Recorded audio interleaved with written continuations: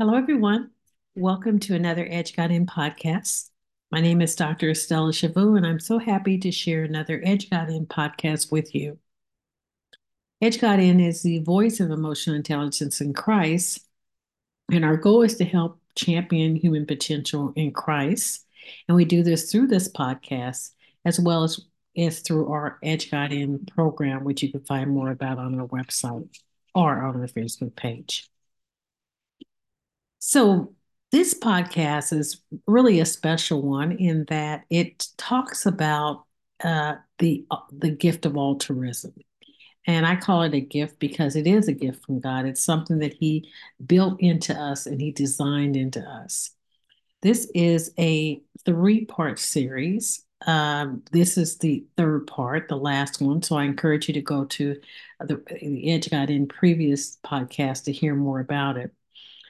Parts one and two tells us about how we live, and we were designed in our lifestyle and our living for and God's intention for us in humanity was to be altruistic. And then part two talked about learning how to model Christ-like behavior. And this series, the final one, part three, is going to teach us how to experience the act of altruism in our relationships through the work of the Holy Spirit. So let's begin in prayer. Heavenly Father, we come to you in thanks and praise and in gratitude. We are so hopeful and so blessed to know that you are in our lives, no matter the suffering, situation, or uncertainty we face. And we thank you for this. I pray that this series on altruism will inspire listeners to seek more knowledge of what it is to be like you and to lead in love as you instructed us to do. I pray Hebrews 6 on our lives, knowing that you are not unjust and you will not forget the work we put in to develop our altruistic person and be the person you would have us be. In this we pray, amen. So emotional intelligence in Christ developed a methodology, a method, and that method is it has EIC. It starts with the encounter, the identified behavior, and how to course correct. And this all is guided by the Holy Spirit. It's important to know that when we have encounters and relationship encounters, they don't happen by accident. They're ordained by Christ, they're predestined, and they're intentional by design. They can happen anywhere, anytime, and with anyone, and they don't occur accidentally. Encounters and relationships, we must know, are brought to our lives on purpose. Therefore, it is important for us to pay attention to them and be intentional in recognizing and responding to how we act toward those encounters. So, I'm going to give you three things that kind of talk about how we act in altruistic relationships through the work of the Holy Spirit. So, first, I'm going to talk a little bit about how we must understand what relationships and what they mean as a child of God. So, first off, a relationship, basically by definition, is how two or more people are connected and behave toward each other. We engage in different types of relationships, and they all have unique characteristics. They can be platonic, romantic, codependent, or casual, and have other definitions. But each of these involves an encounter resulting in some type of reaction. What is essential is that we need to know that every relationship represents a leap of faith. And that's due to the type of interpersonal associations, connections, or interactions between two or more people. With a relationship, we always have this encounter. We must know, even before that encounter, how the Holy Spirit would have us respond. In part one of the series, we discussed how God showed his intention for mankind when we were created. I'm going to leave you a scripture, read to you scripture, John, 3 John 1 and 2, and it says, "Dear friend, I pray that you may enjoy good health and that all may go with you even as your soul gets along well. And this speaks to God wanting good health for us. And He was very intentional about that in our creation. The Holy Spirit ensures this through God's design of us as human beings. Now, there's a lot of research studies that suggest individuals in stable, long-lasting relationships typically live longer than single individuals across demographic groups. And by single, I don't mean necessarily single in having a spouse or significant other, but I'm saying single in our interactions. We are meant to interact with people. We're meant to be among people. We're meant to fellowship. That evidence also suggests that increased intimacy, emotional connections, lower depression, as well as enhance immune function and cardiovascular health. So you see, we are designed for relationship encounters. But in these encounters, we must rely on the Holy Spirit on how to handle our behaviors and emotions in all situations. And believe me, relationships, loved or unloved, create a lot of different emotions. Secondly, we must know that relationships require us to support each other altruistically. So, beyond understanding relationships, we must learn that we must help and support others. Galatians 6:2 says, carry each other's burdens, and in this way you will fulfill the law of Christ. This act of altruism is further example in Hebrews 6:10, where it tells us God is not unjust. He will not forget your work and the love you have shown him as you have helped his people and continue to help. So basically, it tells us right there that we are designed and we are meant to help one another, and God will remember that. We're instructed to have daily encounters, behaviors, and the need to course correct sometimes happens with these. The EIC model suggests situations don't just happen in relationship encounters that we know, but also in those we don't know. You know, we're faced with meeting people sometimes we don't know casually and personally that we do know, and these encounters result in situations that have us react different ways. So let's take an example of a situation where you pass someone homeless and you may be with a group of people and they may say, don't look, how would you react to that? Or if and especially if the Holy Spirit inside you, something in you tells you to do something differently, but you're listening to the crowd and maybe that presents doubt in you.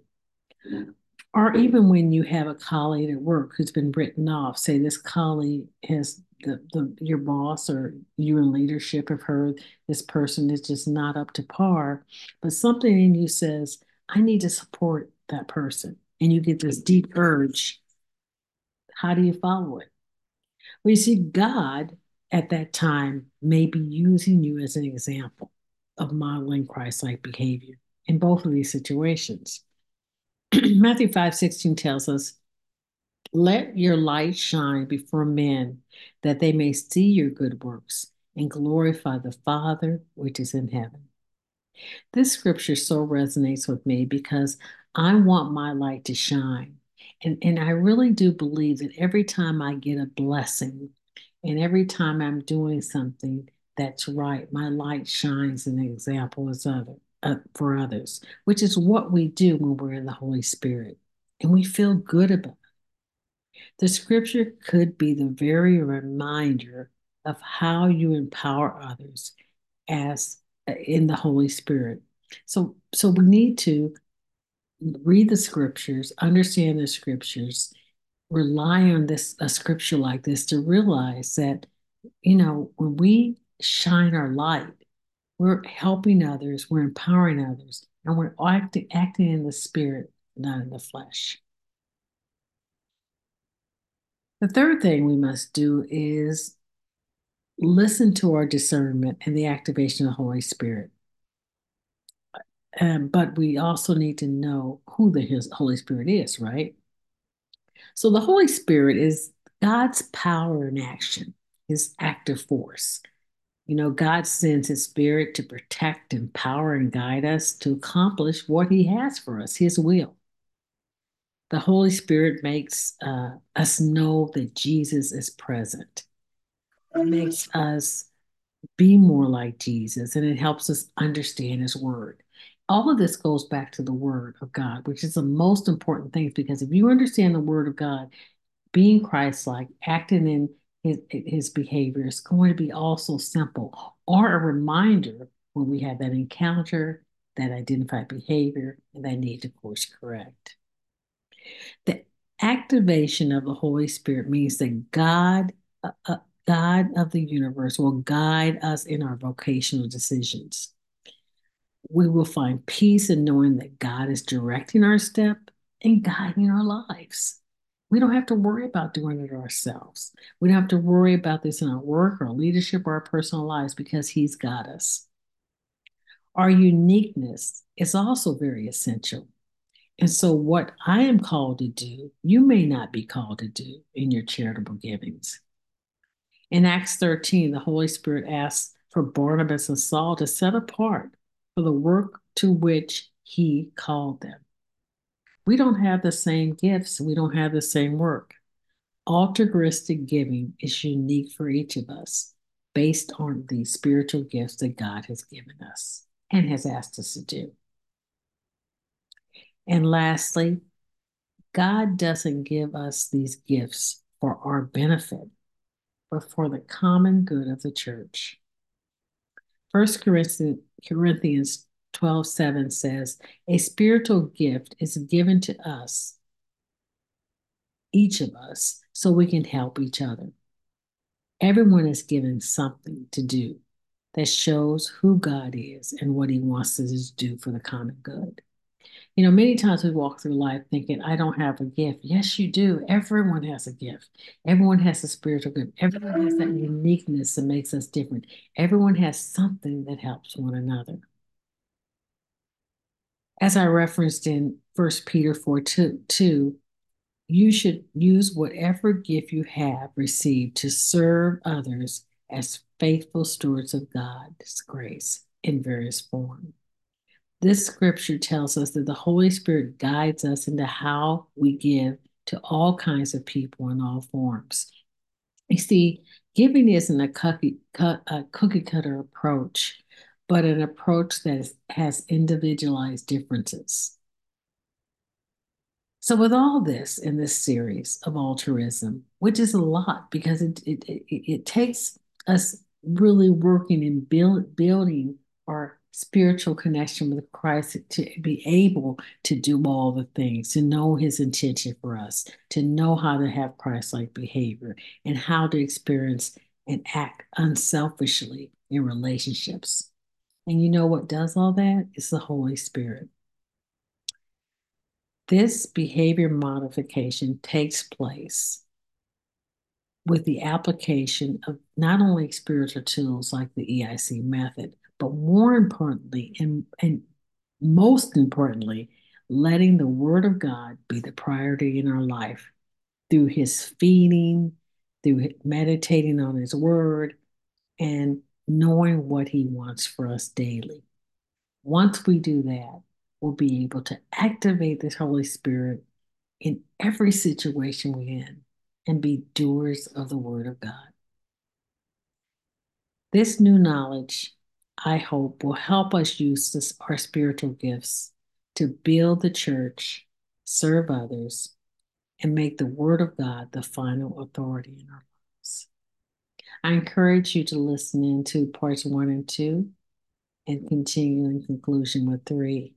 And really put the Word of God into your spirit, your heart, minds, and souls, and act on the Holy Spirit so you can just be able to do things for him and for others. Our purpose here is to love. Our purpose here is to support. Our purpose here is to live out our purpose, which is what He has designed us to do. And if you stand in deep thought and ask, He'll give us what we need to do. I encourage you to do that, and I encourage you to write on the blog any questions you have about altruism. It's a really important area for me. I just think that giving and helping and supporting and loving is just one of the most important things we can do in this life. So, with that, I will let you go and be blessed.